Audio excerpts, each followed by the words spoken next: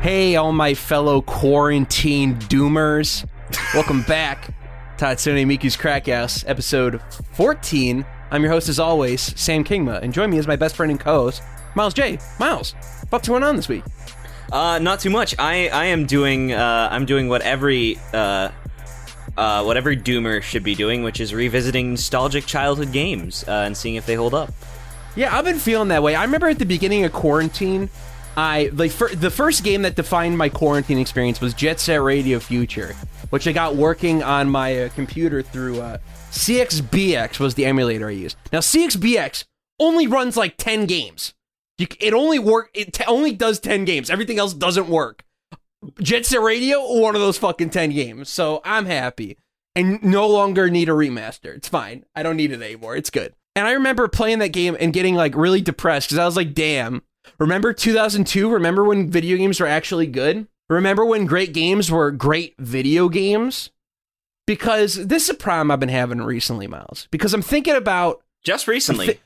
Just recently. No, this has been a fucking eternity. Yeah, I was about to say. I'm like, bro, don't lie to yourself. Don't lie to us. Don't lie to the audience. Now, many people on the internet, especially dumbasses on Twitter, fight a lot of culture wars. You know. A lot of culture wars, maybe stereotypes against women in media, stereotypes against, the LGBT community. My culture war is against people who say games that are like more movie than game are good and are like not good, but the peak of the medium. I have an issue with because here's a game I've been thinking about picking up because it's the Steam Summer Sale. This happens every fucking year, regardless of the deals. I always buy like $200 worth of games. It just happens. And I don't do it all at once either. Because this is a 2-week event in which nothing changes now.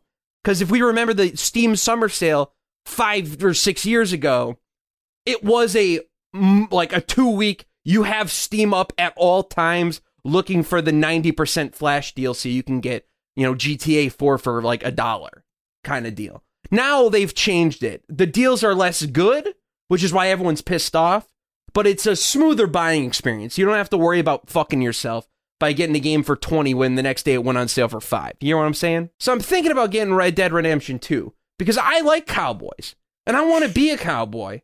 I want to be wanted dead or alive on a steel horse that I ride, Miles. And I'm like, damn, it'd be really cool to be a cowboy right now. But then I think about it. And then I look at reviews, and they all say how great the game looks, which I agree, that game looks fucking fantastic. But, then I look at that shooting, and I want to cry. I'm like, this looks... Why? I want to be a cowboy and have fun and go on cowboy adventures. I don't want to follow Rockstar's linear action-packed set-piece bullshit that we're going to do everything in our power to get you to... We're going to funnel you down so hard that we're going to remove your fun. And it's like, I want to play a game. I've heard that Red Dead 1 is the cowboy game, and Red Dead 2 is the movie. Here's the deal, Miles. I would play Red Dead, but it's not on PC, baby. Of course it's not, because Red Dead 2 is the one that everyone wants. Red Dead 1, would that come out in, 2011? Yeah, something like that. Who even remembers games from that year? What even came out in 2011? Nothing. Dark Souls, Skyrim, No games Arkham City. Shut up! No games came out in 2011. 2011 was a year. What was out? The Wii? Who remembers the Wii? No one likes games that weren't made for this generation. And once the PS5 comes out, we're gonna look at Bloodborne. We're gonna look at Metal Gear Solid 5: The Phantom Pain. We're gonna look at Breath of the Wild. We're gonna look at Nier Automata. We're gonna look at Persona 5. We're gonna look at all Final Fantasy 7 Remake. All the games that got 10 out of 10s. We're gonna look at them and we're gonna be like, those are garbage. Last of Us Part 2, garbage. If it came out on the PS5, masterpiece. I do feel this. This does happen in a lot of mainstream outlets and stuff. They'll look back on games and they'll say, actually, this is aged really poorly. It's like, yeah, because that's the devil deal you make with realistic graphics. Or that's the deal you make when you try to make things cinematic. Well, you know what I have been playing that is genuinely... when we talk about cinematic, I don't just mean it's like a movie. I mean visionary camera work. We're looking at some brilliant shot composition. Like they're like we have a set, we have an environment. Our cameras are a floating object, and we could do so many things. We could do all these crazy camera angles. That is like they're not trying to emulate a movie. They're making really bold cinematic choices that only work in games. And do you know what that game is? That game would be Pong on the Atari 2600. Pong on the Atari 2600. No, it is the most overrated game in video game history. You know what I'm talking about. It's The Last of Us, baby. Hey! No, that game actually is reverse shot garbage. It is The Legend of Zelda Ocarina of Time. And let me tell you something, man. I'm replaying it right now, and I'm looking for it. This time I'm going into it like, is this game overrated? Is it garbage? You're really trying to remove all hope and happiness from your life right now. If you're going to Ocarina of Time being like, maybe I was wrong. Maybe I was wrong this whole time. Maybe it isn't that good. I have noticed things that do bother me now that I'm older, as far as like, and I think the other problem is that unfortunately I was trying to get it to work on emulator and it worked great, but for whatever reason the controllers I was using, they didn't read the up analog stick input strong enough, so Link was constantly walking. So I was like, all right, I'll play the Wii version, or the Wii U version. So there's a couple different things that unfortunately when you have input lag, it makes it a little less fun, because the input lag on the Wii U version is nuts. I mean, like, I think the only problem I've really had is like inconsistent text boxes as far as skipping like certain dialogue, where sometimes you can mash through it or hold B and it'll just like go through the entire thing, and other times it won't let you skip it at all. I wish there was more like sense to it, where I would be able to know before I start hitting B, like, oh, this isn't gonna work, I'm just gonna sit back and watch it. But like, it's actually nuts how that game came out in 1998 and it just has such brilliant cinematography, because they weren't trying to do movies. Like they were doing things that, in the same way that like Mario 64 was like, okay, we have 3D level design. How can we imagine platforming in 3D? They were like, how can we imagine storytelling and acting in 3D? And they were like, well, our camera's not a physical object, and we can build these sets that are big rings so that we don't like leave the environment or anything like that. So as long as we know where the boundaries of our environment are and our camera flies through them accurately, we can do all these incredible things. We can have the POV fairy shot at the beginning of the game. That's a great, still incredible, dude. Yeah, brilliant. There's one shot I've been going crazy over, which is after Zelda tells you about her dream, the dream she had, and the extra lore about the Triforce.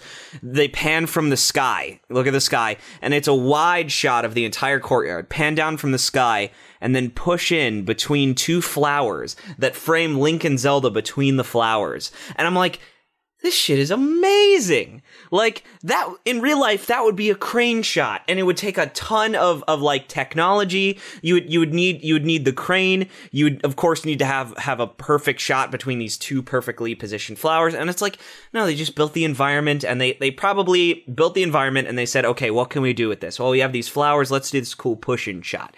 You know, like when you get Epona, you leap over the camera. The camera, God, so good. Oh yeah, the camera like pans down under Epona, and then bam, she lands in front of the camera. Seamless, completely seamless. And it's like so good. And then the rest of the game is also so good. And I've talked about the rest of the game before. I'm not going to talk any more about it, but like, it is insane because we talk so much about, oh, this game is so cinematic. No, what people mean is that it's got really good performances. Yeah, and like, and here's the deal. That's got merit. And here's the deal. Good dialogue, good performances. That's got merit, especially when so many games have like these D tier fucking performances that they turn in. I mean, I always joke about how much I fucking love Dying Light, and I think it's the most underrated game of the generation. But like, that story sucks, bro. That story is so trash. It is a thing of like, if The Last of Us' story is what I would call good. I would call it good. I wouldn't say anything nicer about it than what it deserves, which is that it is very well acted and good. It is good. It is good. I like The Last of Us Part 1. That's the thing. Like it is good. I'm not gonna like inflate it because the acting's good or like there's some good themes. Like, it is a good work, but as far as I'm concerned, it is pretty much just like, oh, this is what I get from movies. You know what I mean? Like, or from television, like a Netflix show. And that was kind of my original point. Yeah, that's the big issue of like all these cinematic games. Like, they really are just like, they're not better than TV. They're as good as TV. And like, I'm sorry, but TV is not that great. Like, I know you think it is, but like, like Westworld is not great. It's bad. No, I think most people I know think Westworld sucks. People I know are like, Westworld. But I know there's a lot. I mean, here's the deal. Show's got 3 fucking seasons, so people are watching it. Because people will accept anything from TV, dude. I mean, here's the deal. I mean, in a little bit of defense of why people think TV is so good now, because you look back 20 years ago or 25 years ago, and TV really was the fucking salt of the earth. Before video games rotted your brains, TV rotted your brains. Now TV's considered fucking high art. Here's the fucking difference.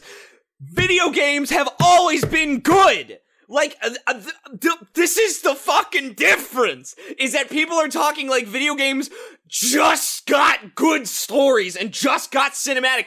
I am playing a game that came out in 1998, and it is a vision, like, as far as camera work goes, better than anything. And like, I'm sorry, even better than Kojima games. Like, as far as like just great slick cinematography goes, Kojima games have better stories, like, conventionally speaking, but like thematically, like Ocarina of Time kicks the average Kojima game's ass in terms of like just the quality of the cohesion of everything. Everything in Ocarina of Time serves one single purpose. Nothing is superfluous. All the camera work is really like very visionary, and it doesn't frame the game like it's a movie. It frames the game like it's a game. And it's just so intricate and interesting. And like, TV, I get it. TV used to rot your brains, but there was good shit on TV too. I mean, like, the problem Sopranos. Yeah, The Sopranos. Or I'm just thinking of something from like the 90s. Fucking The Sopranos, 2000, HBO. I mean, even like, look, even The Simpsons. Even The Simpsons was like comedy fucking gold. You had all these great television shows from that era. Seinfeld. I mean, even before then, like, you had something like Saint Elsewhere, and Saint Elsewhere, that shit got meta. Star Trek, 1987, the next generation of Star Trek. Like, just like games, TV has been good too. The difference is now, TV is R-rated, and R-rated is art. Even though people are like, movies became art in the 70s with Bonnie and Clyde, and it's like, have you seen Citizen Kane? Have you seen 12 Angry Men? Yeah, both fucking incredible fucking films. Remember Metropolis? Although here's the deal, because it's funny we bring up 12 Angry Men, because this is the problem I have with like a lot of people, because it's like, oh man, because I'm sure plenty of people back when they watched fucking 12 Angry Men are like, oh man, 12 Angry Men's so good. It's just like a stage play. I think it really is. I think it is adapted from a stage play. It is adapted from a stage play. But like, my problem is when people talk about games and they're like, I like X game. I don't want to pick on The Last of Us any more than we have. But like, you know, I like this game. It feels like a movie, or like Red Dead 2 feels like a movie. It's like, well, why don't you just go to the fucking movies? Wouldn't you want to just see the medium that you want? Why do you want to play a game to get a fucking movie experience? We have movies. It's not like movies don't get made or they don't exist. Like, they're there. Why do you want that? Like, to me, I play a video game because I want to play a video game. I want to have fun playing the game. And when I see all these people highlight and praise genuinely good games most of the time, genuinely good games that have a lot of merit for being like, that are, you know, cinematic and that have really great acting and that have really excellent dialogue, you know, shit that people look for in movies, and they're like, yep, this is the peak of the medium. I'm like, I'm fucking sorry. No, because the game is what matters. I care about the game part of playing the video game, not how much it makes me want to go to the movies less, you know? It's, I mean, and the worst part about it is like, yes, games are like movies. And now we can say, though, games are like Netflix television shows. Do you know what everybody owns, Samuel? A Netflix account? A Netflix account. And I'm telling you something, man. If you want to watch a miserable thing where people shoot each other and lament over loss, and it's a revenge story, The Punisher, 13 very good episodes. I watched an episode of Daredevil, and I was like, this kind of sucks. The Marvel show. Here's the thing. I think the Marvel shows are a lot like 7th gen games. They were great when they came out, and then you watch them. I will say Daredevil gets better, then gets worse, and then gets much better. So Isn't there a 10-minute one-shot in the second season? In the first season. Oh, but isn't there like a fight in a prison that's just one long shot? Oh, yes, there is. Yeah. I've seen, like, I think I saw a minute of that. I'm like, this is pretty sick. Yeah, that's The Punisher. Like, that's... Yeah, I guess I should watch The Punisher. Also, The Punisher's cool. Yeah. The Punisher fucking kills people, and that's what makes him interesting. I mean, that's the thing. I love murder. I love when people die in media because it has stakes and it's interesting. And with the Punisher, like, everything he does is really up close. Like, it's not faceless bad guys. It's pretty hard to watch, which is why it's the best.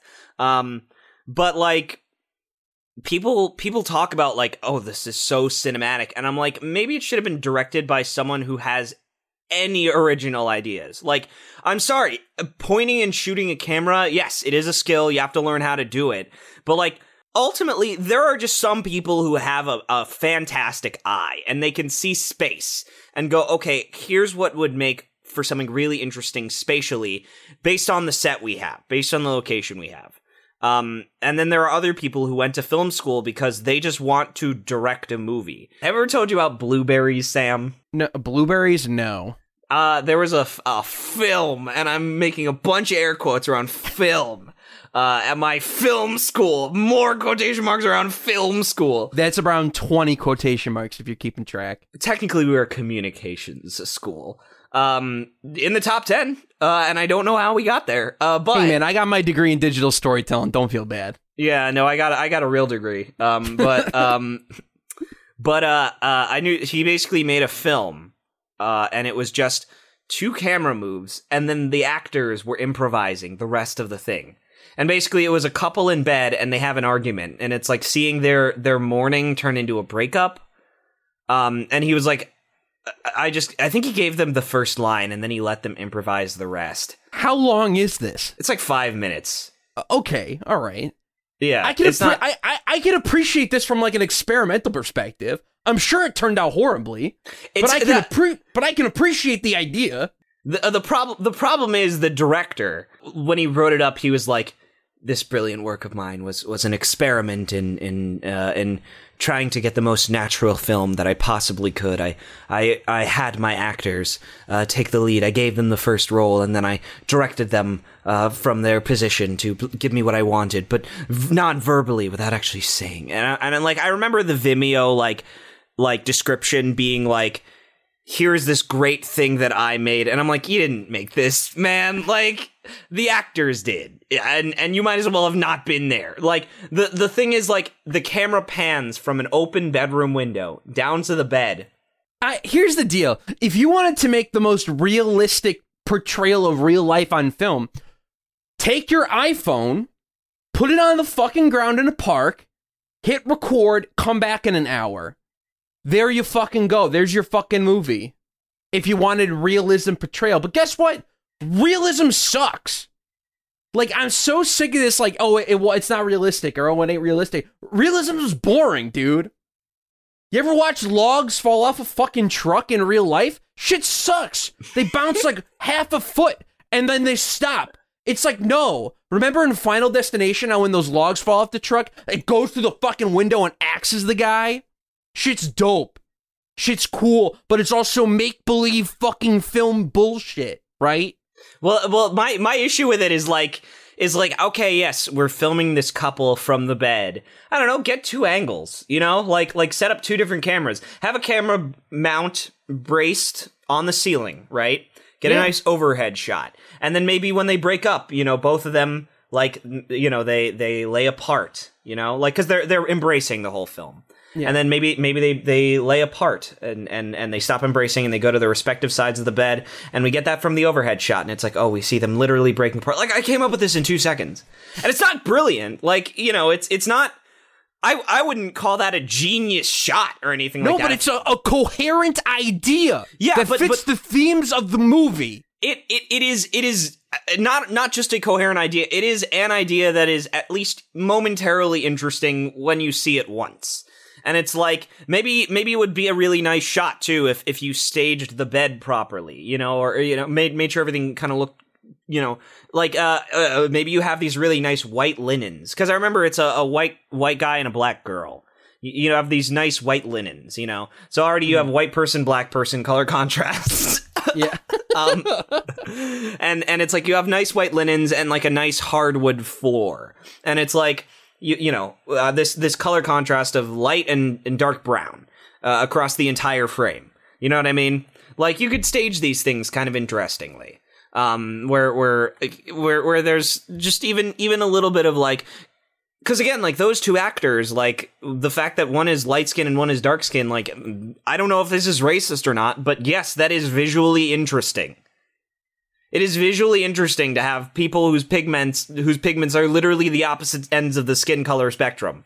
Like, I'm sorry, it just is. What do you want me to lie? Like, chicken's good, man. The chicken is good, and that's, you know.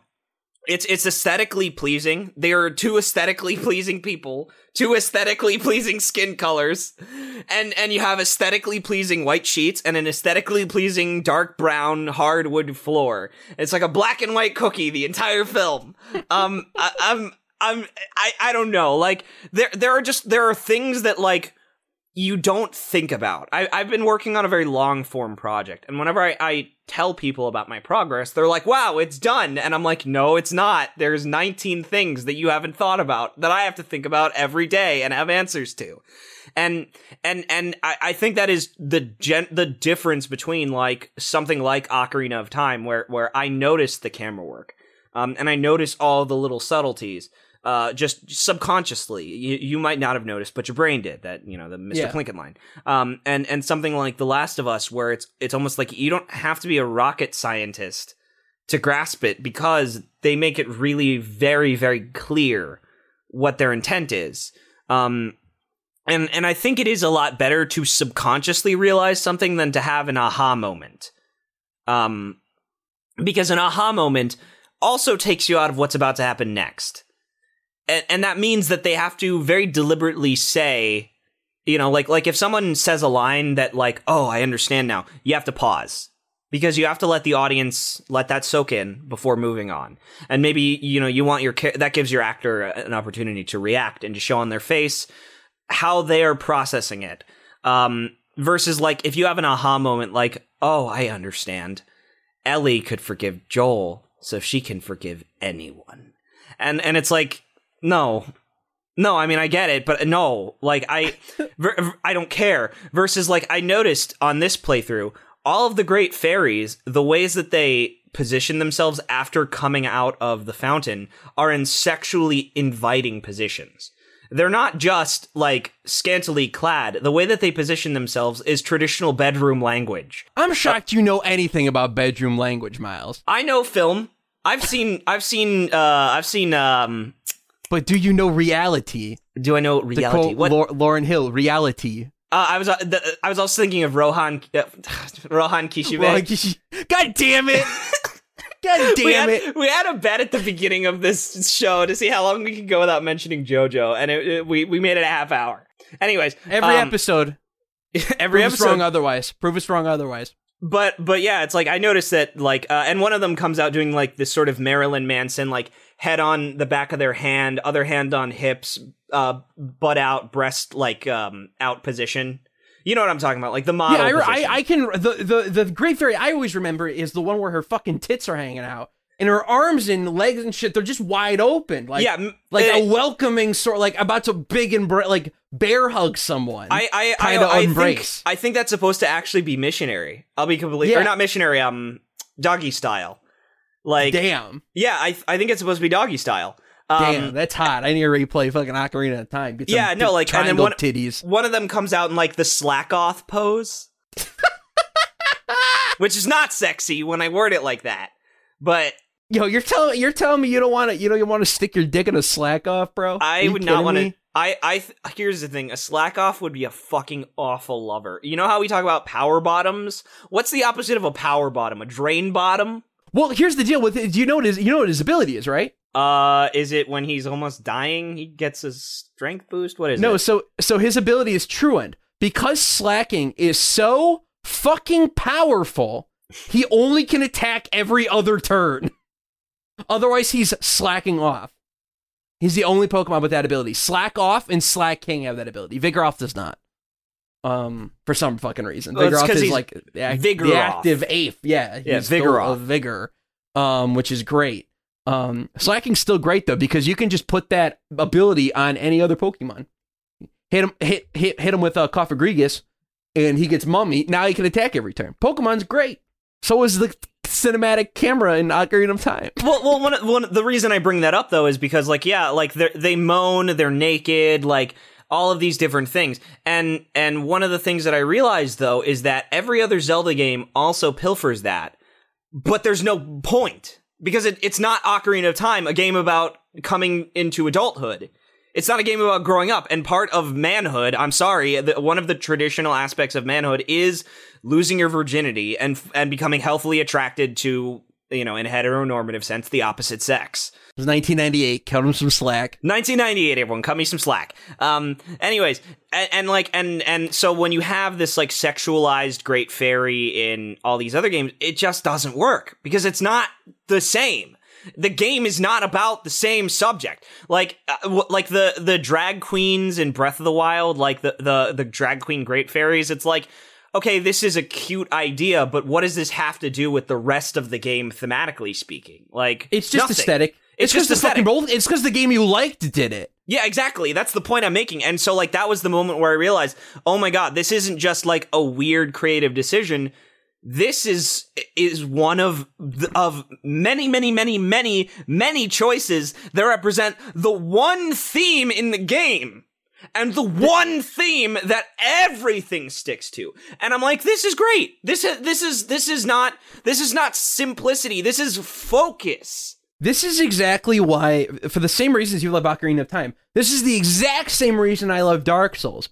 And while I genuinely love the Souls-esque, however you want to word it, subgenre of game, it is like my comfort food kind of game. I just take to them very well. There's a lot of games that just ape shit from Dark Souls with no understanding of why it was in the game to begin with. It's like, well, obviously we got to have a bonfire mechanic because Dark Souls had a bonfire mechanic. It's like, no. Dark Souls has a bonfire mechanic for very specific gameplay reasons and narrative thematic reasons. Why the fuck do the stormtroopers come back to life in Fallen Order? They're human beings. You hit them with the lightsaber, they die. Why do they come back? Well, they come back because that's how these games work, and not because there's some story or narrative reason for it. Here's what I think. Here's something you could easily do, right? You rest at what is the game's equivalent of a bonfire? I don't know. I just call them bonfires. It's like Jedi shrine bullshit. It's like a fucking alchemist circle from FMA. Yeah, alchemist circle. Yeah, so you rest at the alchemist circle. Maybe there's a fade out, and then it's like you hear some radio chatter that's like, "Attention, soldiers have been redeployed from the First Order." Exactly. Just one little line that recontextualizes it. I'm playing through Code Vein right now. Code Vein, great job. They contextualize the fucking point. They contextualize the point. They contextualize coming back to life. They contextualize everything. It's great. It makes you feel like what you're doing actually matters in the moment to moment. It's great. It doesn't have any ludonarrative dissonance like a certain other game that we played for 3 hours or 23 hours a couple weeks ago has. 30 hours. 30 hours in some cases. 29 hours, 48 minutes, actually, to be very accurate. I'm grateful for those 12 minutes, man. Let me tell you something. Those were 12 minutes I could spend looking at porn. or something. Exactly, or doing anything else with your fucking time. Yeah, I wouldn't have done anything valuable, but I wasn't in pain, and that's the important part. The other thing I want to talk about recently, I finished a very great show. It was called Tegan Tempen Gurren Lagann. Tengen Toppa Gurren Lagann. Tengen Tempen Gurren Lagann. Tengen Toppa Gurren Lagann. Danganronpa Golden Deer. Danganronpa Golden Experience Requiem. Danganronpa Golden Experience. And Knuckles featuring Dante from the Devil May Cry series. New funky mode. Anyways, so I finished Tengen Toppa Gurren Lagann. Yes, Tengen Toppa Gurren Lagann. I only call it Gurren Lagann, basically. Most people do. Yes. I don't even know what the fucking Tengen Toppa even means. Well, I won't spoil Tasty, it. Tangy gooey lagoon. I won't spoil it. Tengen Toppa Goofy Goober. I won't spoil it, but I will say I've realized the true most important thing, and I want to ask you what yours is, because we talked about our Sam and Miles core like things. You have your big king for prison. I have a thing for small towns. I got a couple small ones. I realized my smallest, biggest one the other day, because I finished the series, fantastic, and I'll talk more about how this has made me more of a doomer, ironically enough, even though it's the most optimistic franchise in the world. Even though it's the most bloomer show around, It is maybe the most optimistic thing. It is doomer to bloomer media, straight up. Yeah, it is like everything that Trigger does, and I will say this much. I think the reason that, because I talked about how Trigger is just okay at storytelling, but they're great at feeling. This is the perfect example of that. Like, the story is, like, decent. It's good. But you feel the shit out of it. But I realized, because there is the movie and then there is the anime. And the anime ends with two big mechs going at it. Because, of course, it's a mech pretty show. Sick. Yeah, pretty standard. The movie, though, ends with all these big mechs. And then at the end, after all the big mechs have punched each other enough, gets out of the cockpit.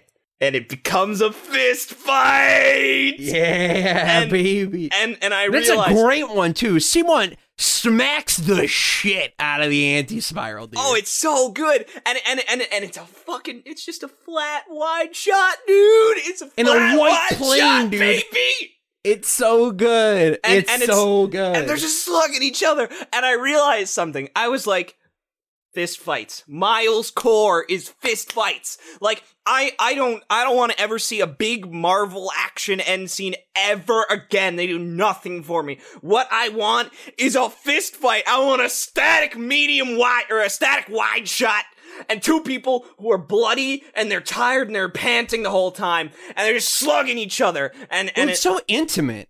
Yeah, it's such an intimate way to end anything. Yeah, and I don't want anyone saying, like, had enough yet, wiping the blood off. Boom, no. Like, I just need them to not talk.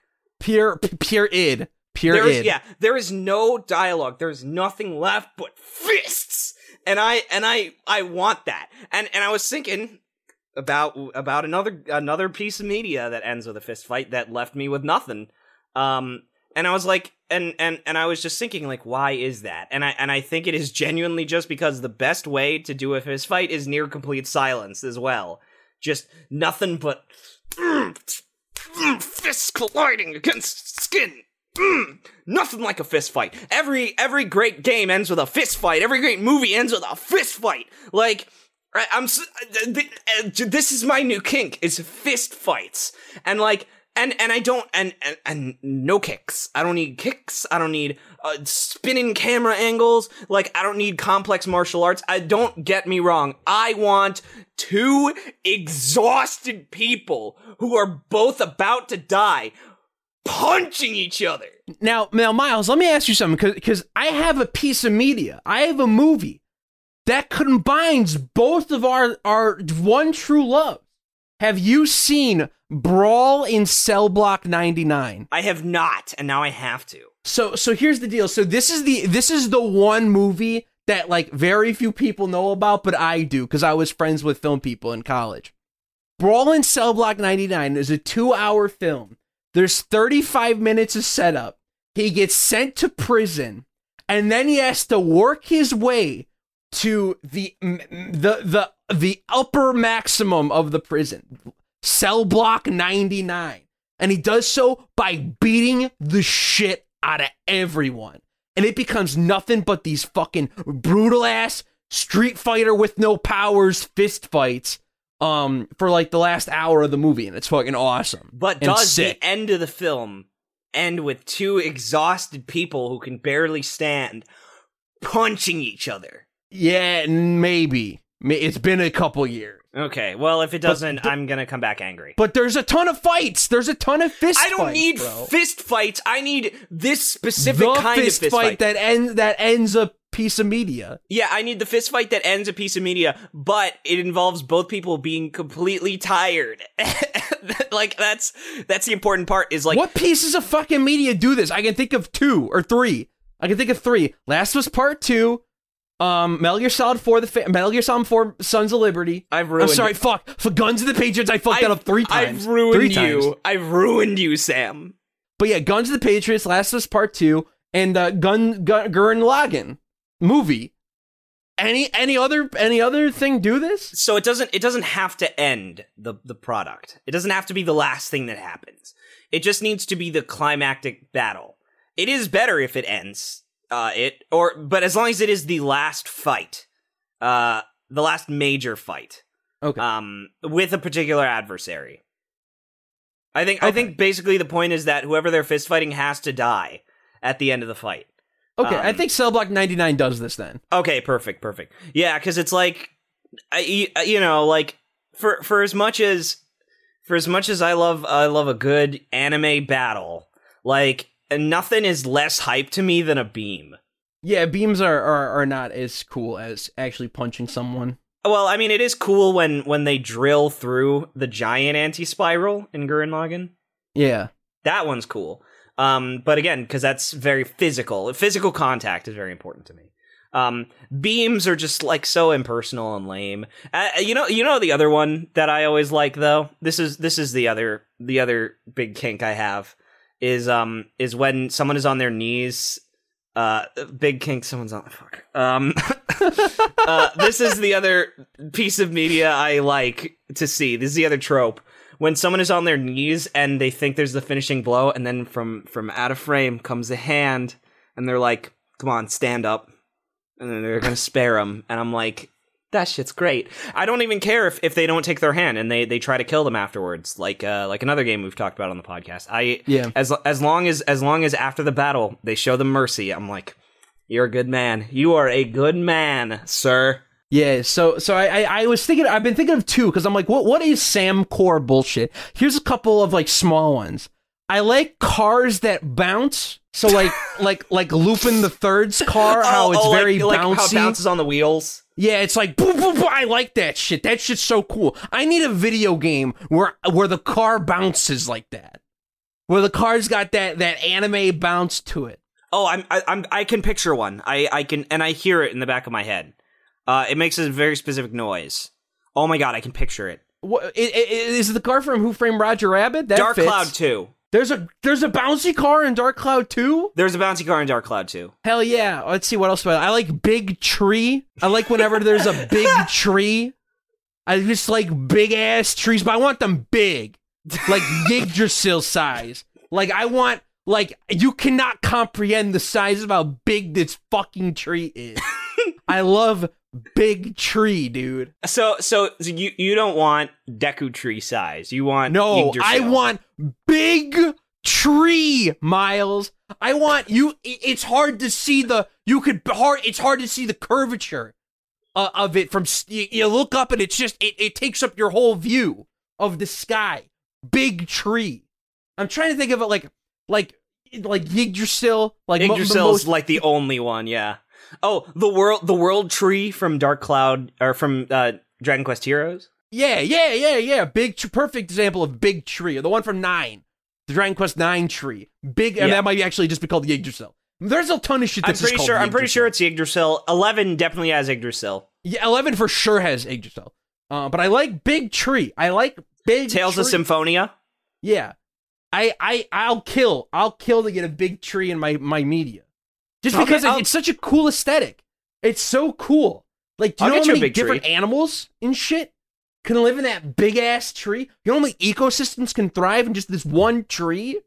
You know, it is weird whenever we see big tree in media, and like there is no animals there. The point of big tree is just that it is a big tree, but there's no seeds, there's no like branches. It's usually just a straight like a trunk.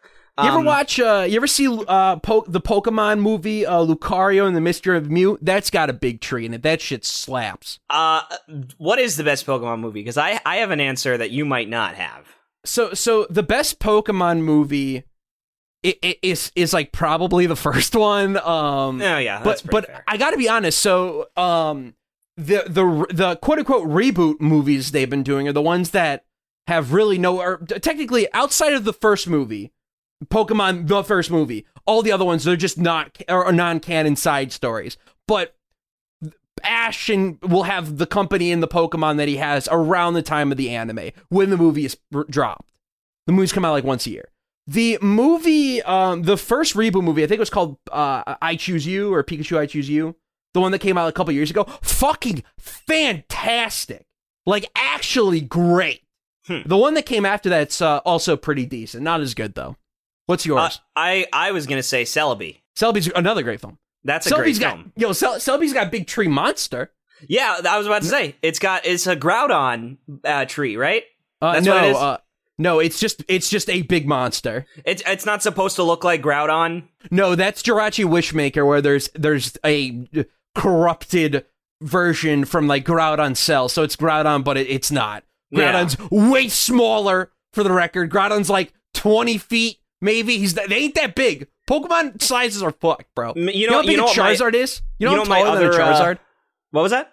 I'm like 4 inches taller than a Charizard. You know that? I didn't. I did recently learn though that Ferret is taller than me. 5'11". Yeah, by length.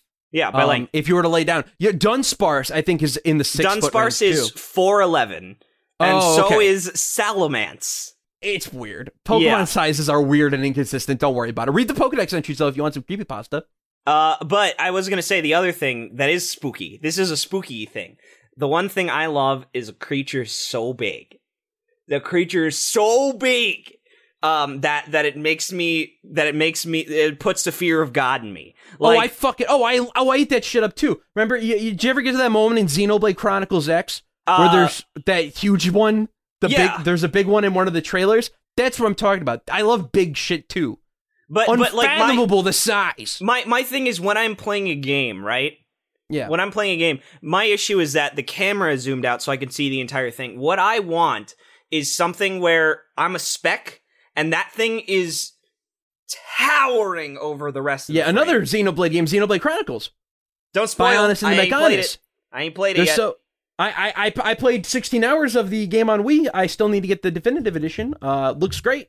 I will also get the definitive edition. That game, scope blows my fucking mind. I think about it, it's like, damn, I'm on the knee. All this shit here, we're on the knee for 10 hours, and we're on the fucking right knee of this thing? Are you kidding me? Shit's so cool.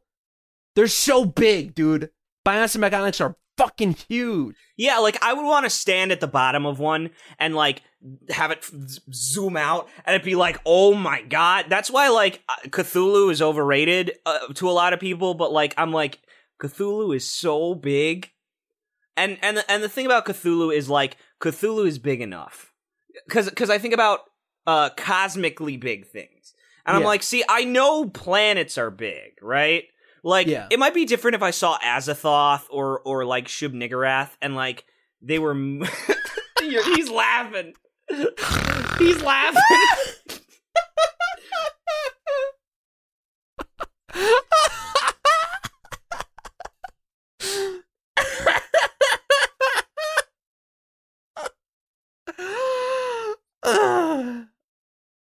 That'd be the title of the episode if one gets kicked off the platform. Everyone gets kicked off Spotify. But if I was in space and I saw Azathoth or Shub-Niggurath moving, right? Yeah. I did that on purpose. That might be different. Like, seeing something in motion is always pretty scary. Something big in motion is always terrifying. Yeah. But I was thinking, this actually dovetails well into the other thing I wanted to talk about. I have a new enemy. All right, cool. And water's wet. What else is fucking new? I have a new thing I hate, Sam. All right. And I have learned a hatred of pixel art indie horror games. It's lame. A lot of them are lame. I can't think of a single good one now that you mentioned that specifically. Those criteria. Because I can think of a couple. I think one's called like Home or something like that. Home or Home Alone or something like that. Or you know the game I'm talking about, right? It's called like Home or something. Or maybe I might be totally off base. I know Gone Home. That's kind of a cool game. That is a cool game. Kind of horror vibes, except that's the gimmick is that it's not a horror game. It's not a horror game. It's a little narrative. Yeah, it is, and it's a good time. Yeah, I like. But yeah, pardon? I like that game. Yeah, I do like that game. It's good. It's a good game for once. A walking simulator came out, and it's good. Yeah. It's almost like it uses the medium to its advantage to tell an interesting story that you couldn't do on fucking film. But anyways, no pixel art horror. I cannot think of a single game that is good in that category, or not. There's not one that immediately springs to mind that is pixel art and is an indie game and is horror themed. Because most of the horror themed indie games are all first person walkers. First-person walk and run games like Outlast or Five Nights, although that's more of a single-room kind of puzzle thing, or Amnesia: The Dark Descent. What pixel art horror game have you played that's indie? So here's the thing. So there are two different categories. Does Yume Nikki count? Well, I was about to say there are indie horror RPG Maker games and indie horror pixel art games. Okay. RPG Maker games tend to be very good because those are usually full-length games with a beginning. Let's be honest, the ones that are talked about by the public are good. Yeah, like Yume Nikki, of course, is... I don't consider that a horror game. I consider it more of like a David Lynch kind of surreal game. There are horror elements, but I think that's a little bit of a disservice to the non-horror aspects of the game to call it a horror game. I haven't. I've only watched the Nitro Rad video and I haven't played it. Yeah, it's a case of like people want to call it a horror game because it scares them, but like it's sort of like saying Metal Gear Solid 2 is a horror game. Yeah, that's not. Yeah, like yeah, it's spooky. It's spooky at times. Like there's some scary stuff in there. There's probably a better example. Like it's like saying Bloodborne's a horror game. Yeah. Okay. Like yeah. It's not quite there. It's spooky. It's spooky and it will scare you. Yeah. But that's not like the point. Yeah, because I always joke where it's like I just don't like being scared, but I like horror themed shit. Yeah. Like Castlevania is like Halloween spooky fun. Let's go kill Dracula. Yeah, I love that shit. Horror. I like horror more than you, but yeah, like I like spooky. So those are really good. My recommendation, Mogeko Castle. If you've never played it, that's a weird fucking game. Trigger warning, lots of rape. So much rape, all the rape you could ever want. Is there a rape ring run by the baseball team at Liberty High School? There is a rape ring of cats, of Neckos. Oh, so it's a furry game. So the cats are little like they're like the Azumanga Daioh cat, the yellow one. Oh, okay. Chio-chan's dad, like but the thing is they're horny vermin and they wanna to rape your character. And you got to survive inside of Rape Castle. You know what? 13 Reasons Why had a rape ring. We're one-upping it with a Rape Castle. That's the season 5 reunion season in 15 years. Thank Castillo de Rape. God, dude. The Castellan of Rape is Mogeko. So there's a couple different characters. There's Yonaka. That's the main character. Yonaka. Okay. And she's going home to her brother. Her I believe it's her older brother. No, stepbrother. So, no, it is her brother. Her Oni-chan, if you will. Anyways, so Yonaka's alone on the train, and she ends up seeing the Mogeko. And the Mogeko, she falls asleep on the train, wakes up at the end of the line, and she leaves. And the Mogeko are these horny little cats, and they're like, I want to eat that. Give me your pussy, boy. Yeah, they're give me the like, pussy for the pussy, baby. They're like, Hannah Baker, hit me up. You got a fat ass. And so so you have to survive inside of this in Castilla de Rape. How old is what the fuck's her name? Yonaka. Yonaka, like, how old? She's like 15, maybe 15? younger. Yeah. Oh, okay, cool. She's a minor. Right. Is the point? All right. Call the Smash community up. Yeah, and so there's Mogeko, who is the king of the castle, and he's really immature. And then there's Mogeko, who is a dominatrix Mogeko.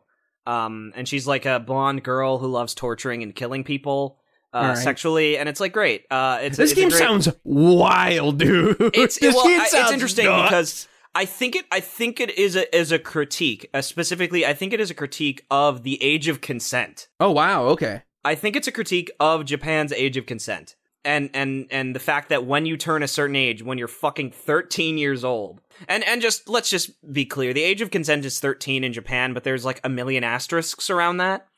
I've looked into this because people always go like, well, the age of consent is 13, and I'm like, that can't be right, and it is. But a couple different things. If you're older than 18, your relationship has to be approved of by the parents of the child. So you can't have a secret relationship with someone the age of 13. You can't do it.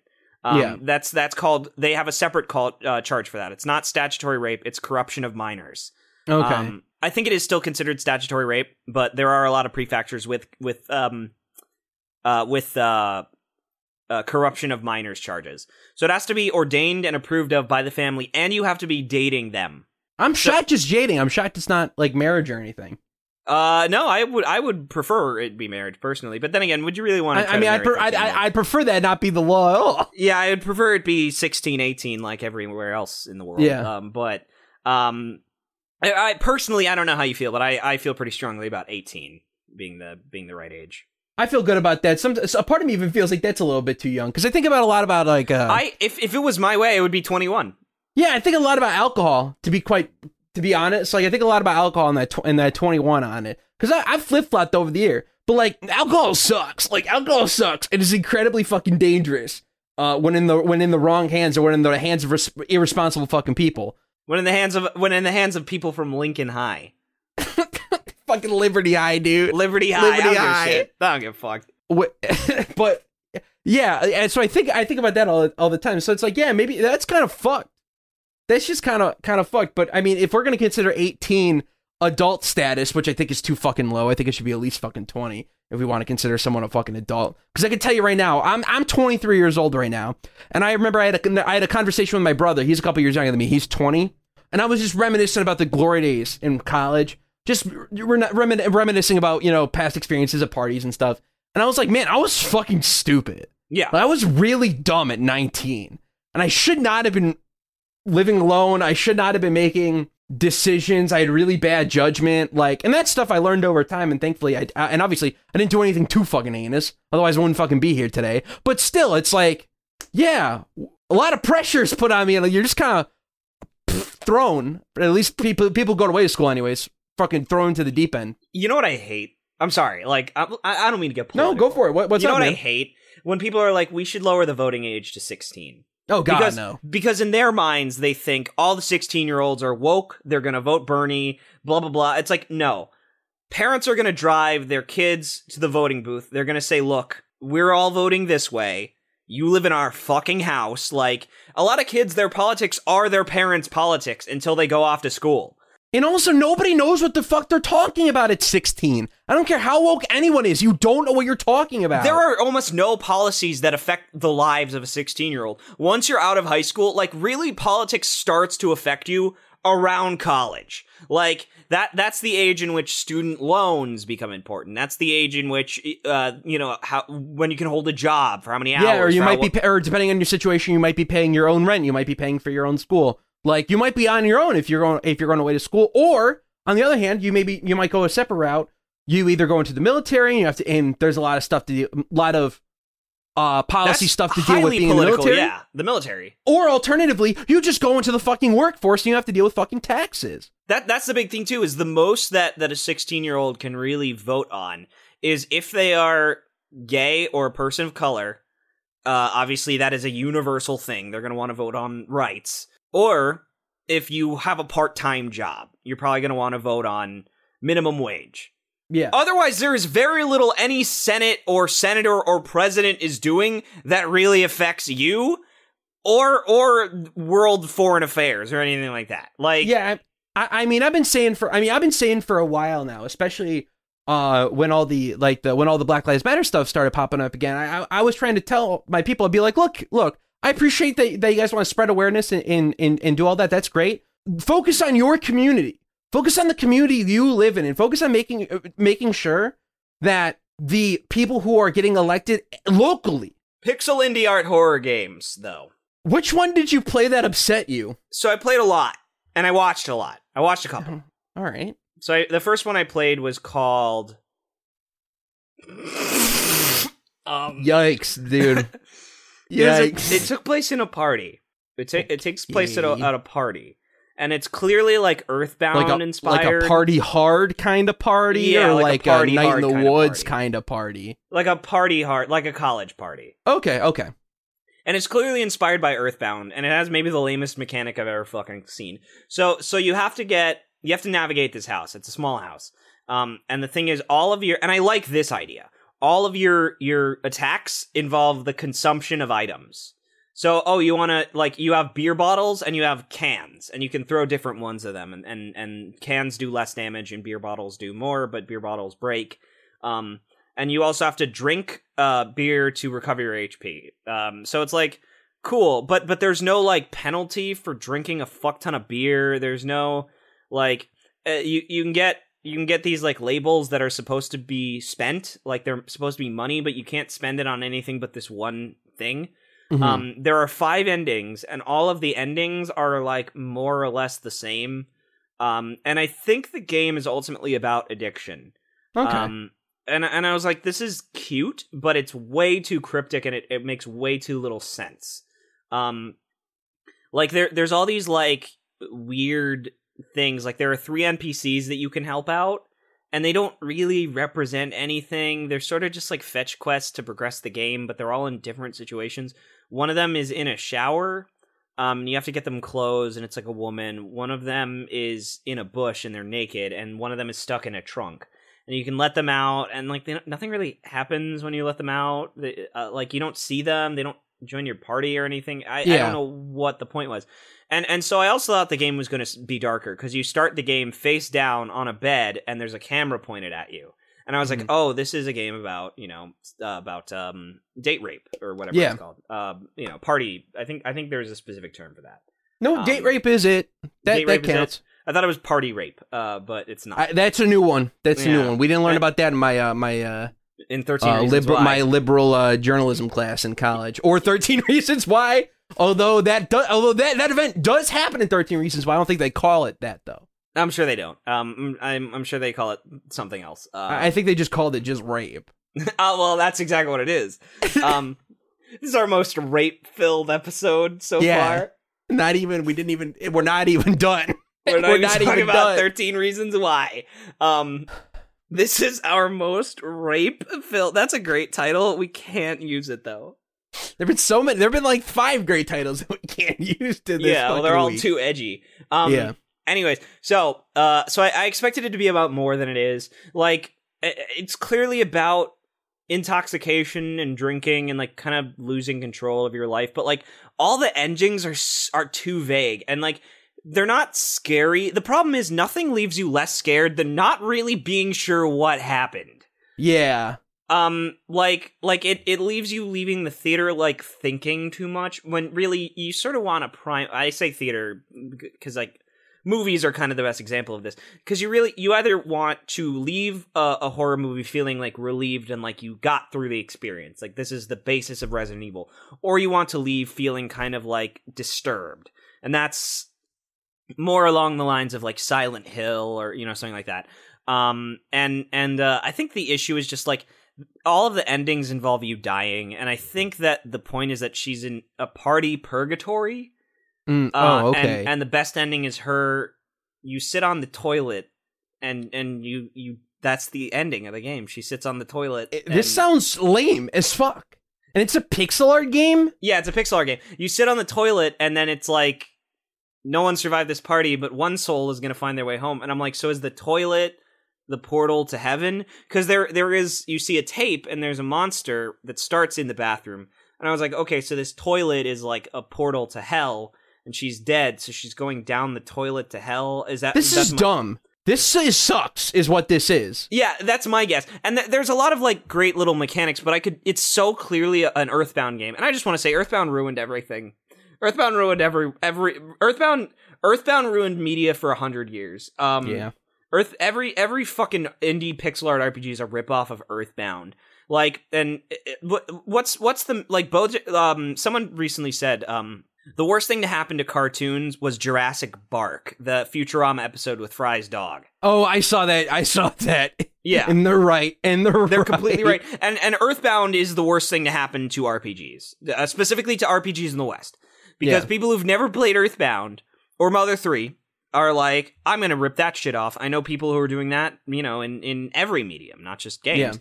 Yeah. And so, like, it was just so lame. Like, I learned nothing. I wasn't scared. I wasn't particularly, like, I was mostly annoyed because there's sort of an expend and refill kind of mechanic. Like, you're constantly drinking beer, but you're also constantly losing health because you need to walk on glass, and then you get a pair of shoes. And I'm like, okay, this is an upgrade that's going to let me walk on glass. And it's like, no, the shoes are just for the other person. I'm like, can I temporarily wear the shoes?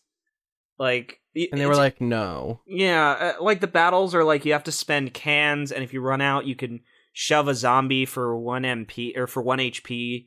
And you only have 3 HP. It's like, it's weird. I don't know. It's just not a great game necessarily. So that was the first one, and that one didn't leave me angry. I will say there is one game. It's called Laurentum, and that game is so, for me, it's clearly like a Herbert West Reanimator kind of situation, or like From Beyond, where there's just this guy in a house, and he practices medicine, but he practices medicine that is unrestrained by mediocrity, which of course means it's probably eldritch of some kind, but it's a 2D top-down Resident Evil style game.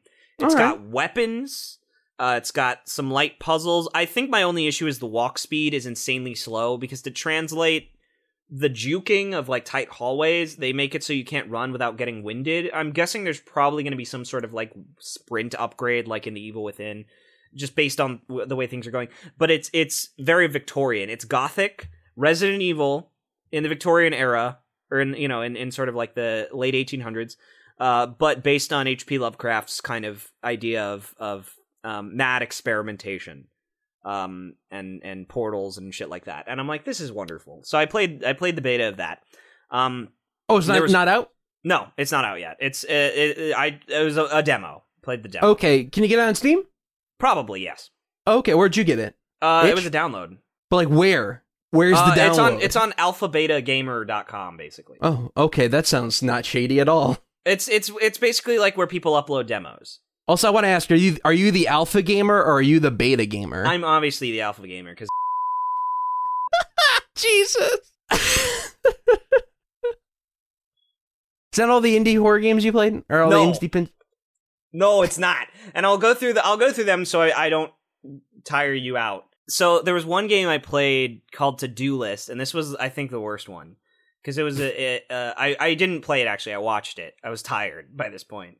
I played Laurentum, and I was like, "This is dope." And then I played the other one, the party game, and it sucked. And then so didn't I even remember the fucking name. And then I watched some other one. I think it's called like No Survivors. It's got like a really generic bullshit name. Party Time, like some shit like that. Oh my god, Party Time! I don't know. Anyway, so I played another one, or I watched another one. I didn't play it. And it was called To-Do List, and it's a cosmic horror game that moves backwards in time, where you watch someone go so insane they become sane again. But the twist is, it looks like they're going crazy. But they're not. They were actually crazy from the start, and they're so crazy that the world looks normal to them by the end. And something clearly happened to the world because you're on a floating island, and you're doing... Basically, it's like, do chores, but you descend into madness. And I've talked a million times about this, but, like, madness is not cosmic horror. The cosmic horror is literally cosmic scary stuff happening. It's not people going crazy. Space! Outer space! That's what you need for cosmic horror. That's where you the need two cosmic things for comes cosmic from. horror. You need space and you need crazy. Like, and this is my fucking problem. I gotta wait. Hold on. If we make Crazy Taxi 4 in space, is that can we call that a cosmic horror game? Because it's in space and it's crazy. Yeah, Crazy Taxi 4 okay. Here's the title: Crazy Taxi 4: The Shadow over Station Square.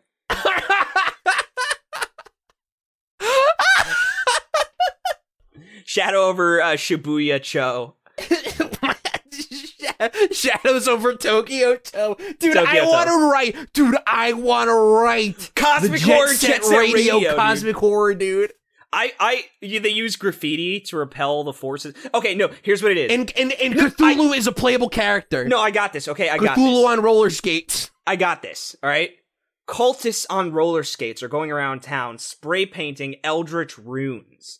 But people think they're just another gang. Meanwhile, the GGs gotta go and unpaint they gotta paint over their turf. They gotta protect their turf. They don't know what they're getting into. They gotta protect their turf. They don't even realize it, but their graffitis are actually summoning an eldritch being of some kind. The ancient god of whatever. And like, it's sort of like the record that summons the underworld. The difference is these are cultists. It's the same sort of plot. These are cultists, and their graffiti is actually an ancient language. And they're also on roller skates. And their names are what's the gang name? So a couple of the gangs. There's the GGs. There's Poison Jam. There's Rapid 99. There's the Noise Tanks.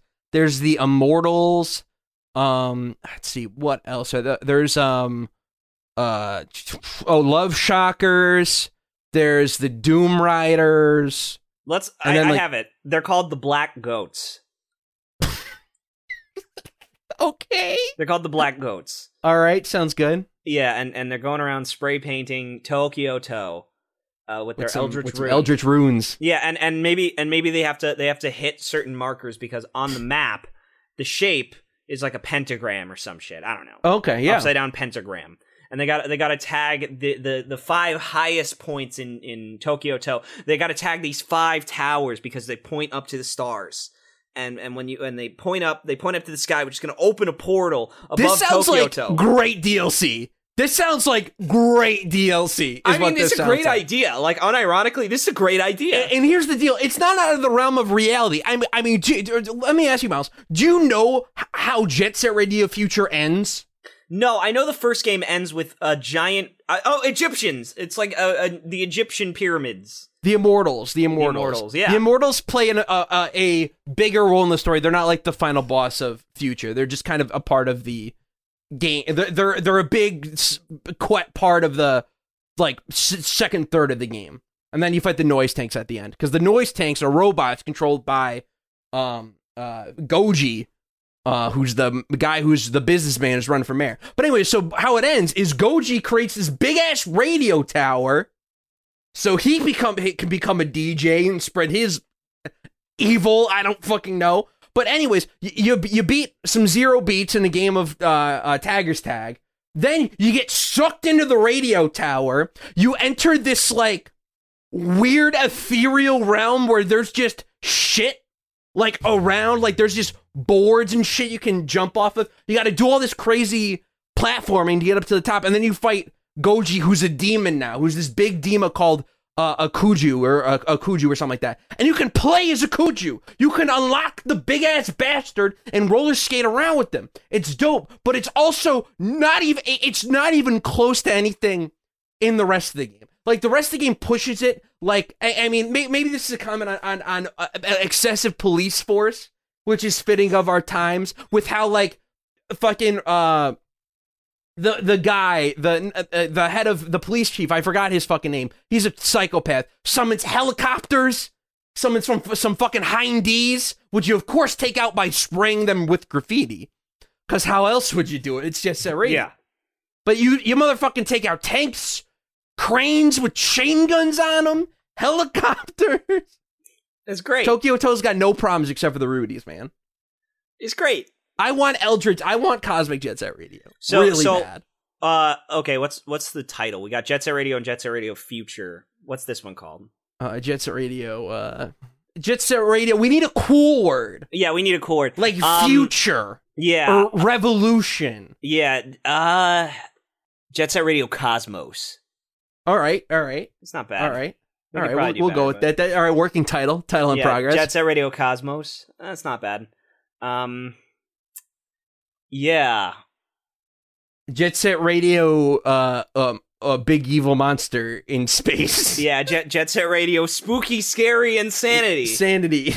Yeah. What if we drop the radio and just call it Jet Set Insanity? Jet Set that is good. Jet Set Radio Insanity is actually not a bad name. All right, we'll go with that one. Jet Set Radio JSRI. JSRI, yeah. Jet Set Radio Insanity. And yeah. So that was one. I can't even remember half these fucking pixel art games I played. There's like so many of them. They're all 20 minutes and they're all bad. The problem is that they always end with like... So first of all, one of them was literally just a Junji Ito game, but instead of saying like, oh, it's based on this story by Junji Ito, it's based on The Window Next Door. Yeah, I'm familiar. I'm familiar with that story. Yeah, and then the game is called From Next Door. Oh my god! Just. I know what you're doing. Yeah. Admit to your crime here. Yeah. Admit to you fucking stealing this. Here's the problem too. It'll sell better. Have I spoken about Junji Ito before? My general not on consensus? The podcast. I know you're not a big fan. I'm not a big fan of people who tell me Uzumaki is amazing. I think that manga has 6 good chapters in it, and it's 20 chapters long. And people who like Uzumaki, I'm convinced, only remember the first 6 chapters, and we're like, that was it. That part was really cool. And then they forget when the guy turns into the curly crab mascot from SpongeBob. There is one panel that I heard it in the back of my head, because do you ever fill in sound effects when you're reading? Of course, something? yeah. Yeah, there was one panel I heard boing, like, because it's these people who are so corrupted by the spiral, they themselves curl out, but they're like stringy and like their tongues are sticking out. Yeah, just like just kind of eerie looking. It's just, well, it's not eerie. It looks goofy. It looks stupid. That's the problem. Is all of his ideas end up stupid. And like, the best Junji Ito stories are one-offs, and people who think Uzumaki is his masterpiece haven't read any of his one-offs, because his one-offs are good. And Uzumaki is good for 6 chapters, and then it sucks garbage ass. And so my issue with Junji Ito is that his stories work because his best stories are short. They have one spooky panel after a bunch of build-up, and then the ones that are not scary and fall on their fucking face, you just move on to the next one. The Window Next Door is not one of his better stories. I'm sorry. But it's creepy, though. Dude. It's fine. I mean, my I like tolerance that one. for horror is low. Like, let's make that abundantly clear to the audience. Maybe I'll have to reread it. Because like, Black Paradox is like proof that Junji Ito needs someone to be like, Junji, man, you need to realize some of your ideas are so inaccessible and so dumb. Like it's this idea that they find the portal to another world inside of the stomach of someone, and they pull out their own souls and sell them as gemstones. And then the ending is that they realize that the more gemstones they get, the more humanity is gonna go extinct. And the ending of that manga is literally them sitting in a circle discussing that fact. All right, that's lame. That's like lame and not cool. Yeah, exactly. That's my point. Like after all this horror, because here's what always ruins these pixel art games is the endings.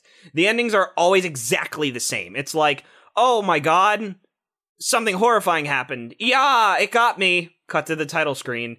And it's like, it's the same thing with a lot of like, the best Junji Ito stories end with the characters in danger and you not being quite sure what's going to happen at the end of it, versus like it ending with like, a lot of them have overhead narration and it's like, okay, I know they're going to be fine, the end. Yeah. And it's like they got out of the situation, okay, and maybe someone that they knew got dragged into the darkness by the leeches or something, who knows. But yeah, so they just stole the idea and made the game, and then, oh my god, what was the other one? I consumed a bunch of them, and like they were briefly interesting until they weren't, because every time it ended, I was always like, this is the lamest thing that ever happened to me. And I do want to know what spurred this on. If you could elaborate on what kind of caused you to go down this rabbit hole of these. Well, like, I was thinking about demos. horror. I was thinking about horror and how I had very limited ideas for horror myself. I was like, I feel like I revisit a lot of my same kind of ideas. I come back to a lot of the same kind of scares, a lot of the same kind of scenarios. I need to branch out. I need to see different kinds of horror. Because obviously I'm very inspired by Resident Evil as a game, so I know mechanically how to do horror in that sense. But a lot of my influence on horror is, of course, American kind of folktale, where it's like this big build up to a monster you don't see, the monster appears, and that's the end of the story. Like Scary Stories to Tell in the Dark, or Goosebumps, which are full narratives. Which horror movies with similar kind of build-ups. I was like, I want to explore different kinds of horror, and I'm so fucking done with people saying indie horror games are just inherently better. It's like, they're not. They're scarier because they don't have any mechanics, and all you do is run away. And because it's in the first person, you can't tell when the AI has decided you can't tell that the AI is leashed and it can't chase you a certain distance. That's why Outlast never did it for me. Was I played like for 3 hours of Outlast, I'm like, this just kind of sucks. Like, this is just kind of lame. My issue with Outlast is it has one of the best monster names. And then you see it and you're like, oh, it's just a ghost. Like, what's the monster name? The Walrider. Oh my god. And I'm like, reminds me of it reminds me of the fucking ass lickers from RE2 remake. Well, no, when I heard the Walrider, I was picturing this thing that like crawls up walls backwards, like it's got like spider, like like its arms are bent backwards, like the scene in The Exorcist, and it's like crawling up the wall, and it's got no head, and it's got no ass, and it's just like a torso with legs, and I was like, the Walrider, like that's such a like, those are the best kinds of horror names, are ones that are so specific. Like, you don't want like the Doomer, you know what I mean? Like. Of course you want the Doomer. You can meet him online anywhere. You can meet them at Meek's Crack House. You want, it's like you want these names that are like really creepy and like cryptic, that sound like, oh, this is so otherworldly and scary. I don't know what this could be. And so the Walrider, he just looks like Gollum.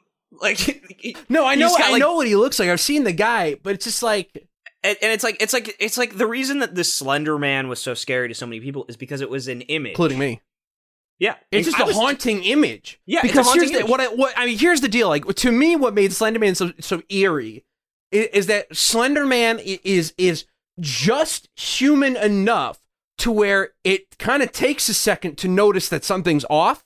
Yeah, but like the lack of the fucking face, he's tall, like way taller than your average fucking human being. Can I just say, I fucking love Slender Man. Like, dude, Slender Man is awesome. I know it's a meme, but I fucking love Slender Man. Slender Man is so good, dude. He freaks me out. Like, I can't. Like, I watched about 30 episodes of Marble Hornets, and it just got to the point. The series. Yeah, it's kind of boring. I'm not gonna lie. A lot of it's pretty fucking boring. The problem is when you're watching it, when you're following it, a lot of it is just like episodes where things don't happen and you're like, oh my god, when's the jump scare, and then it ends and you're just like, now I'm tight in the chest. It's like getting blue balled a little bit. Like, you want the scare at some point, because at the very least it just lets you like, oh, okay, it's over, thank god. Like, it lets you breathe, and that is a scary heightened sense to be in. But it is really like all these indie horror games, you need a good scary ending where you're genuinely frightened and you get that release. And I think it is important to be appropriately frightened,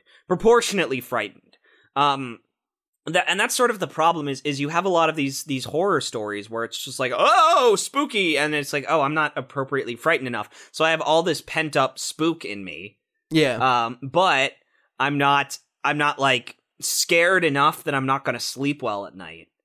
but at the same time, I'm not like relieved enough where I feel satisfied with getting scared. Like a truly great thing should leave you should like scare you so much at the end that your hair stands on end and you're like, oh my god, I have the release I was waiting for happened, and unfortunately the release is that I was so shocked. It's like jumping, you know what I mean, like a jump scare. But the difference is your insides jump, not the rest of you. And once your insides jump, they rattle. Like that's the most important thing. And like Slender Man, like Marble Hornets is boring, but it has one episode that is a masterpiece, which is the episode when Alex moves into a new house. They find the tape. Alex moves into a new house, and his girlfriend is filming it. And he turns around. Oh my god! And she turns around and he's there. Yeah, and he turns. But the best part is the build-up. He sees her filming, and he just gets so serious, and he's like, "Where did you get that?" And she's like. And he's like, put that away. And she turns around, and he's there, and like, the effect it's horrifying, the effect is so good, because his arms are long, like, his fingers look really fucking long. Dude, it is terrifying. What episode is that? Do you know? I think it's episode 20. I might have to look again. Oh, fuck. I need to see. Dude, it is absolutely, like, pure. I am stricken with pure terror. Oh, dude. No, me too, dude. I have a friend, shout outs to a friend of mine, probably not of the podcast, Karis, but she has admitted that terrified her, like, more than anything else as a kid. And I watched that when I was 15. I have distinct memories of my closet being open, and I was 15. Oh, dude, oh no, I was the same way. When I was 14, I remember one of my cousins and I were looking up Slender Man stuff, and this was the first time we were reading up on him. Scared me fucking shitless, dude. I might need to finish Marble Hornets. I've never finished it. I watched the Nightmind retrospective on it, where he kind of goes through the whole story. Don't spoil anything. I won't. It's a decent way to go through it if you don't want to watch the individual pieces. Yeah, just to get the narrative. Ending was a little lame. Well, that's all of them. But I would like to watch Nightmind, but the way he reads lines makes me want to fucking gouge my eyes out. He's like, "There's something in the woods." I like it. Nothing about this story seems like it should be, but that's because it turns out that it's actually a bit of a ruse. On a Facebook post on 1980, on February 19th, 2018. I like it. It's he just, the way he does is like so, and the way my motherfucking man Nick Nocturne, which is a great name, great fucking radio name, broadcasting name. I like the way he does that voice, and you do a good impression. But it's because the problem is the voice is all cadence, and I'm like, just talk up sometimes, Don't talk down, talk up. Like he is a down talker, where every sentence ends like this. Like, you know how the Valley Girl aesthetic is like, oh my god, talk like this, and it goes up. Yeah. Versus like, oh my god, talk like this, and it goes down. Yeah. I'm a down talker, for example. I think you're also a down talker. It can vary. Yeah, but I definitely trail. That was a huge problem when I was speech and acting for radio. That was a big thing I critiqued on all the time. Is my when I would be speaking and I'd finish a sentence, my lines would trail. I do that as well, unfortunately. But like there is a certain, like, it's genuinely horrifying. And the best part about that is that there's going to be another episode. And the problem with a lame ending to a horror movie is when you're like, oh, that's all, okay? All right, sure. I think there is only one thing that has ended so satisfyingly that I was like, I'm done. That was perfect. It ended exactly when I needed it to, and that was Ocarina of Time, of course. I'm trying to think, because there are so few things where I'm like, this is the perfect length. This is exactly as long as it needs to be. I'm ready for this to end, but the ending, I'm excited for it to happen. Because a lot of the time when I get to the end of the game, I'm like, all right, let's wrap this up. All right, let's finish this up. I'm ready for this to be over. It takes something special for an ending to have me like so gripped where I'm like, oh my god, I am so ready to see the finale of this, because as much as I've loved the experience, like I'm fulfilled. Let's do it. And so unfortunately, a lot of these horror games end too early and end on a Junji Ito kind of like attempt at a scare. And again, those are mangas. You get scared, you read the next one, or you get scared and you do something else. Like these horror games, first of all, I have to play them. I have to figure out what bullshit you wanted me to do, what fucking scripts you needed. That's the other problem. It's like how do I progress? Okay, well, clearly I need to trigger a script. Yeah, and sometimes that cannot always be clear, so you just end up like wandering around and Yeah, like PT is awful about this. Like PT is fucking horrifying until you're like, how do I get the fuck out of this house? How does this end? yeah, PT's fun until the last bullshit puzzle. Yeah. I liked that PT was like impossible to figure out, but then when it was time to actually do it, I was like, oh god, I none of these are working. I'm not doing any of these right. PT is like, if you ever are in a situation where you have the opportunity to play PT, because I know it's not accessible. It's been really. delisted, yeah. Yeah, I think there is a there was a game on PC, or some guy did like a port or like a full recreation. I think of it was a perfect recreation. More Looked fucking great for sure. I downloaded an EXE. I think it's on my old computer. I'm sure it's still up probably, or you can probably find a download for it. Internet never lets anything leave. You know what's great about PT? One, like a really underrated aspect of it is, people have senses. They can sort of feel an aura around themselves, and they can tell when something is behind them. Yeah. You turn around, something's not there, that's scary. And it's even scarier as you turn around, something's not there, you turn back, oh my god, something's in front of me. They actually programmed it so that Lisa, the ghost, is always behind the player. Yeah, and like, you feel it. It translates to the player. And I don't know how. There's got to be some game design way or some psychological way where you can just kind of like feel it behind your back in the game itself as opposed to in real life. But like, it's probably just because like that level, the level design of PT is so fucking tight. It's an L. It's a literal fucking L. That is one of the coolest games. It's a great, dude. It's scary. It's horrifying, dude. Yeah. When the fucking radio starts talking to you, it's so good. Oh, it's so good, dude. And then it's like, I said, look up. I love when you look up and nothing's there, but if you look up sometimes Lisa's above you, it's like, that shit's great. What a fan-fucking-tastic game. My favorite's when it tells you to turn around and you turn around, she fucking tosses you on the ground. Fucking horrifying bitch.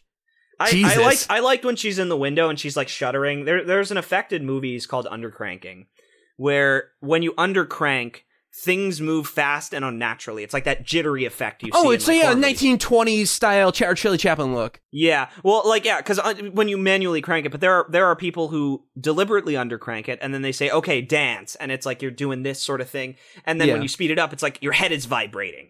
You know, or like let's say you're just a move that an audience member can imagine. Let's say you're doing the sprinkler, right?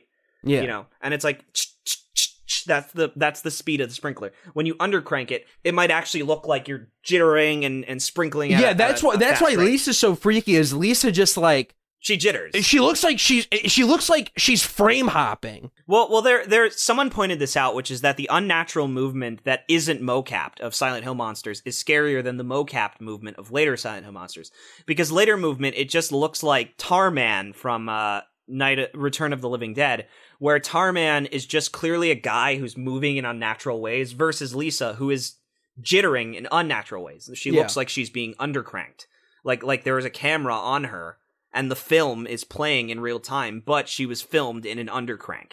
And so it's just good. Like, and none of these fucking games have that vision. That's the problem at the end of the day, is that it's just like, oh, walk here. Oh, the music is a drone. How spooky. What? Oh my god. At the end of the story, there is a monster. And it's like the Junji Ito ripoff game From Next Door has a very traditional horror buildup, where it's like, oh, day 1, I found a strange room. Oh, day 2, I found a strange journal. Oh, day 3, I found the key to the strange room. There are boards over the window. Day 4, I removed the boards. Day 5, at night something came and I heard it outside my window. Night, I leave and there's footprints everywhere. And it's like, great movie buildup. That's really exciting in a movie, but not in a game. Not necessarily in a game. And you end up... That's the problem, is people... Shinji Mikami in 1996. Some fucking guy at Capcom was like, hey, you remember... Goof Troop. Yeah, hey, Goof Troop guy, you remember Sweet Home? And he's like, vaguely. And he's like, make Sweet Home for the PS1. Well, I'll tell you why it worked. Because Mikami had a game-first attitude about the whole thing. Everything he did, game first. And that's why his games are good. Except for Piano 3 and The Evil Within. Piano 3 looks cool, though. It looks like an interesting curio. I'm sure it doesn't play super well. It's pretty bad. The problem is that it's fun for a minute, and then it's like 5 hours long. Oh, okay. I hear you. Yeah, so it's tedious. It's not bad, per se. It's tedious. But I wish it was a more... You ever play Gungrave on PS2? No. How is that? It looks fucking insane. It's like one of those games where it's like, I can't believe not more people talk about this. Like, it looks like you just mashed the square button, but it's the most insane shit I've ever seen. Like, he just shoots these pistols at, like, 100 miles an hour. So bullets are just flying out of these things, and it's so loud. It's, like, the bullets are so loud in the fucking mix that I don't even know if there's music. It might just be, you know? Sounds like outside my apartment. I wanted to ask when we were talking about Junji Ito earlier. Have you ever read any of Shintaro Kago's work or seen any of his art? No, I need to. There is another horror artist I needed to read. I wrote his name down too. He's less horror and more just like Guro. Someone told me, is that the same guy? Because someone recommended me that artist who does Guro. And he was like, I think it's supposed to be erotic art, too. It low-key kind of is. It's like a mix of that. I mean, I think genuinely some of his art is, like, fucking beautiful. Oh, no, I happen to like Guro. It doesn't turn me on. It doesn't do the thing it's supposed to do. But I love the fact that there is... It's such a clean dissection of the anatomy of the body and the horror of what's inside of us at all times. Exactly. So I brought it up because there's a so he's only done one manga, and it's a collection of short stories called Superdimensional Love Gun. And one of the stories, I'm not gonna lie, has imagery that when I think about it is so disgusting it almost brought me to vomit. I'm excited. Like, do you want me to tell you what it is? No, I'm going to discover it myself. And then next week I'm going to talk about it. Superdimensional Love Gun. I'll read through the rest of it, too. I only heard this story. I'm like, this is the most, like, actually heinous thing that my brain has ever had the displeasure of having to imagine. Don't sell it to me. Don't sell it to me. Because I don't want to oversell. Yeah. I oversell everything because I do have a question, though. Yeah. How dark are his mangas? I don't know. I don't know how dark they are. How dark are they? I mean, here's the deal. Kago's mostly an illustrator. He does... I don't think they're that dark. They're super dark. That's what you want me to say? Yeah, well, I don't want to fucking discredit this guy. No, I was expecting you to play into the meme. Yeah, but at what cost? At what cost? You would correct yourself afterwards. That's the cost. Super dark. All right. Thank you. Well, That was the least funny bit I've ever set you up for. Oh no, there's been worse. There's definitely been worse if we go back. What has been the worst bit on this podcast? I remember there was on this podcast, the worst bit? Yeah, the least funny. What is the worst episode of this podcast? Comment below. The worst episode of this podcast is Crack House Detox. Don't at me. That's not a good episode. You're right. That is the only episode where I'm like, this episode sucks. Last week's episode is okay. It's not one of the better ones. No, I wasn't a fan of that one that much. It was fine. I fucked up. That was just a we should not have recorded that day. Like we should not have just recorded that day. I would actually say it's episode 2. I think Crack House on Quarantine is not a good episode. I don't really remember anything that happens in it, so yeah, probably. I made it 10 minutes in, and I was like, this is boring. Crack House Detox, people have given us, well, not you, people have given me comments on my thing about nihilism, and I was like, but I say that all the time. Like, what bad? Were they giving you bad comments? No, they were saying like, thank you, I really appreciated your thoughts on that, and I was like, I guess. Damn, we're changing hearts and minds out here, dude. Crack House is changing hearts and minds. People got something out of that episode. I didn't, because I said it. Yeah, it just depresses me. It's just not what I want. I mean, I think it's the worst episode just because it's not what I want the show to be. No, me either. But I think it's episode 2, personally. But you can let us know, and if you say it's if you say it's Justin got AIDS, I'm actually gonna fucking throw. I'll cry, and that's like there's like a very I don't believe in objectivity in art criticism, but like that's wrong. Like I don't know what else to say. That is a bad opinion. You're just wrong if you don't think Justin Got AIDS is like one of our better episodes. Wait, like Coconut Fred? That shit's amazing. Come on, we're jerking ourselves off. We're just talking about how good our own podcast is. This is what I've realized is that this is genuinely what I've realized about most podcasts is that this is the logical end to all podcasts, to all pods. To all pods, to all peas. When you have a show that you put on every week or sometimes twice a week or daily, depending on whatever you do, and it is something where you aren't when you aren't doing reporting. We don't report anything. I try really hard to stay away from like doing news. I don't want to talk about news. I like to talk about news if it's a springboard for a greater topic. But I don't really like talking about news, and I don't really like to make things super serious most of the time. But when you have a show like ours, that it is about joking and memeing, and you have a great meme like Hannah Baker's fat ass, or the Kids WB Snow Jam, or fucking Wacky Packs with Eric Eyeball. And I was listening to that. I got the name wrong. It's Danny Diarrhea, not Diarrhea Dan. Diarrhea. Well, which is funnier, because I actually think it's Danny Diarrhea. Danny Diarrhea is significantly funnier. Yeah, and I fucked up. I like it when it's name gross thing. Like Eric Eyeball is just so funny, because what does that mean? Does he have, is it just an eyeball? No, is it like those monsters from... his eyes are popping out of his head. Oh, okay. Like, whoa! Like, yeah, like he's got big, like, whoa! Like The Mask. Like The Mask, if anyone's seen that movie. If anyone's seen that classic Jim Carrey movie, The Mask. I actually love Jim Carrey. I think he's a good guy. He's good as Robotnik in the Sonic movie. The Truman Show, fan-friggin-tastic That's a great film. movie. Truman Show's a great movie. I saw that in my It's film a good class. movie, though. Ladies and gentlemen, thank you so much for listening to this week's Mika's Crackhouse. You can follow us on Twitter if you want to send us any questions. Hit us up. Interact with us at Mika's Crackhouse. I got nothing else. Miles, do you have any last words for the people? No, that's it. Take us home.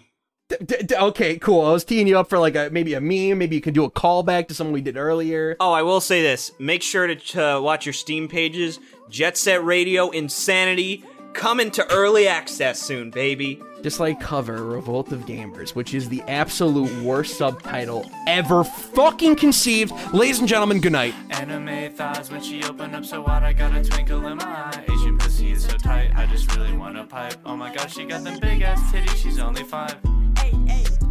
Anime thighs when she opened up, so wide I got a twinkle in my eye. Asian pussy is so tight, I just really want a pipe. Oh my god, she got them big ass titties, she's only 5. Hey, bitch, I'm about to fuck this cutie, so I whip out my katana and I knock this little bitch out with just one hit like I'm Saitama. Why you act like you retarded, like little bitch, I don't want drama. I still hit when she says no, don't understand when she don't wanna.